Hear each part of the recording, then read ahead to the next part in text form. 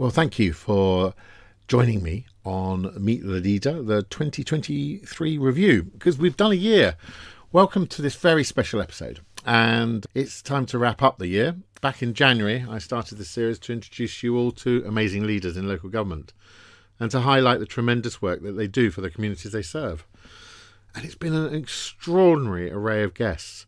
I've had the pleasure of talking to Jazz Atwell of London Borough of Redbridge, Linda Taylor, who's a leader of the whole of Cornwall, Linda Hazy, who led East Herts until May with most extraordinary passion and drive, Darren Rodwell. Well, what can we say about Darren Rodwell of Barking and Dagenham? Well, Barking and Dagenham is on the map because of Darren Rodwell. Dan Swords, well, he made me jealous. Too young, far too young to be the leader of Harlow, and with that vision and ambition, it was breathtaking. Gareth Roberts of Richmond upon Thames made me smile. Gareth's warmth and humour was just fantastic. Bev Craig, she's got a whole city that she leads in Manchester, and what an amazing story that she had to say. Vince Maple was one of my heroes of the election night, and now the leader of Medway. Joe Harris of the Cotswolds, charming and far too young. I'm starting to become quite ageist. And finally, to end the year with my interviews, Ruth Dombey, whose passion and energy is clearly infectious as leader of Sutton. 2023 was a big year for local government, and the local elections brought us lots of fresh faces and new councillors. But one thing remains the same, and that is that there is an abundance of equality of leadership in local government, with community champions who are passionate about making life better for their residents. I look forward to meeting more leaders in the next year and continuing to showcase what local government's hottest talents have to offer. But for now, let's just recap some of the best bits for the year. First year of Meet the Leader. So here is my top 5. So, how do you get into politics? I just love the fact that Ruth Dombey came into politics by selling wine.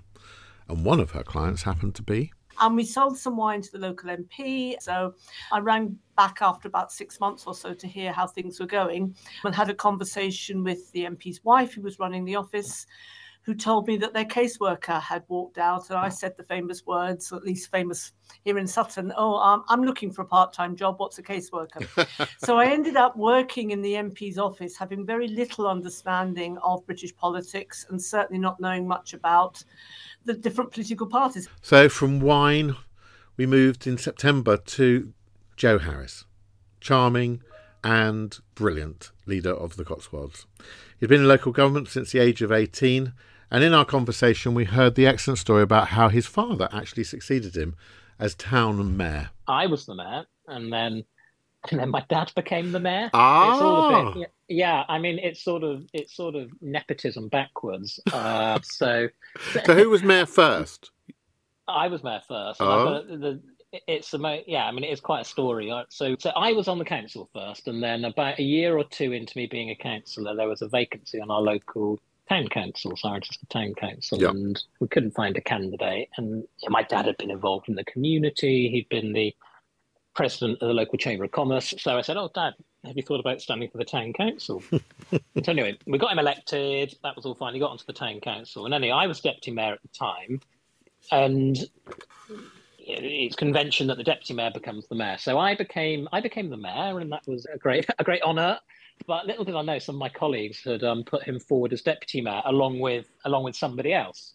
So would you believe it? We had this vote. It was done in secret for who would be the deputy mayor, and it was a tied vote. So my first act, Nick, as the new mayor of Cirencester was to choose between my dad or this other member of the council. So I didn't. I chose my dad rather shamelessly. I'm sure he was the best candidate. Sharing my vision. Sure. Absolutely. So yeah, I ended up with my dad as the deputy mayor, and then when I stood down as the mayor, he became the mayor. So yeah. I do hope that the officers don't get the wrong Harrises mixed up. One could be making decisions for the other. In May, we had Dan Swords, our most popular episode this year, learning about his unique journey into local government, which saw him become the youngest council leader in the country. I particularly enjoyed him recounting his vision for the regeneration of Harlow Town Centre and his first interactions between him and officers perfectly displayed his confidence and his ambition. And I came into the council on my first day, and I was, greeted by some wonderful officers and so on. And I remember they said to me, "So what is it you want to do?" And I said, "Well, it's quite simple, really." I said, "I want to rebuild the entire town centre. I want to build lots of new homes, and I want to regenerate our neighbourhoods." And they said, "Oh, well, that's very admirable, but there's a few problems. We don't own any of the land in the town centre. Council house building's a bit tricky with viability. We've tried it before, it didn't really work. And in terms of regenerating the estates, well, it's very complex with, ownership and how you're going to fund it. So perhaps we could look at, some new benches and bins." I remember coming away from that and just thinking, what on earth have I got myself into? This is what, I've got to join up this link now. I've promised people I'm going to do all these things, but I'm now sort of met with the reality of it. But actually, it was some fantastic officers.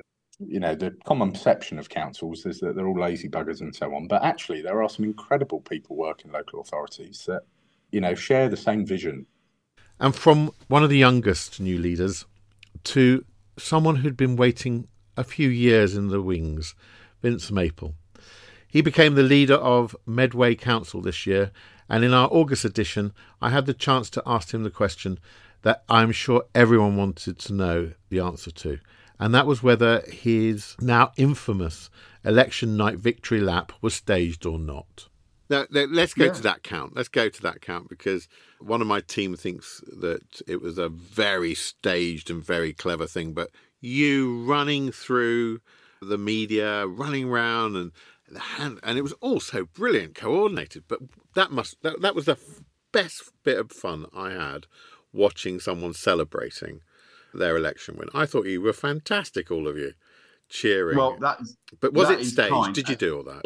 No, absolutely it wasn't. Oh, you see, I knew that. So there's a couple of bits with this. So we had the eyes of certainly the UK were on us, in part because actually less and less councils count overnight now. At that point, we knew we had won, which was great. LBC grabbed me for a comment right at the other end of the sports hall. It's a Medway Park, so a great sports hall where the counts have taken place in the last few electoral cycles. And I could see kind of in the corner of my eye, everybody else had gathered on the stage. And I'm like, this is going to be yeah, I'm like, hold on. I need to kind of be part of that, because it was quite, I think the final count had happened. There was still one or two parish elections happening, still being counted, but the main council election had been concluded. So I was running along from one end of the sports hall to the other, literally just to run. And then one or two people were giving it I'm a big football fan, so one or two people were giving it a bit of a whoa, as crowds do before they pick up a trophy. So I kind of, in the spur of the moment, just did the kind of wobbly hand thing that some people do before they pick up the Champions League. And again, if for me politically, that night was like winning the Champions League and the FA Cup and the Premiership all on the same night. And the fact of it being recorded was just coincidental. Great local journalists managed to pick it up, and it ended up, as you say, Nick, it ended up everywhere. So to the point of which now that occasionally colleagues now mock me occasionally, which I'm very happy to accept. It's a brilliant piece of footage, and I think it's still on YouTube if you haven't seen it. But our debut episode was Jas Atwell, a fantastic leader of Redbridge, and will be a loss in 2024, as I'm sure he will become a Member of Parliament. But it was fantastic to listen, and my favourite part was how he recounted to us the first time he was approached to join a political party, and the subsequent decisions he made when he kick-started his journey into local government. It's really weird, because one of my local councillors I actually went to school with, and he came knocking on my door and said, "Look, Jas, I'd like you to join the Conservative Party and become a councillor with me." And I said, "Look, Mark, this is not my political beliefs, it's not my political party. Thank you for the offer, but no." And Unknown to me, he went and spoke to the other local councillor who was Labour. And he came knocking on my door and said, I want you to join us. And it was a long sort of slog because we weren't supposed to win. It was a Conservative area and it made it very, very difficult. But it also was a challenge which I couldn't sort of sidestep. And of course, Labour being Labour, they selected me in a very safe ward somewhere else. And I said, no, if I can't actually be a councillor in the ward I live in, then I don't deserve to be a councillor. What is common amongst all of our guests is they wanted to stand up for their community. Their community matters, making a difference matters, and knowing the people around them makes all the difference in the world. Some have openly said, why would I ever want to be a member of Parliament?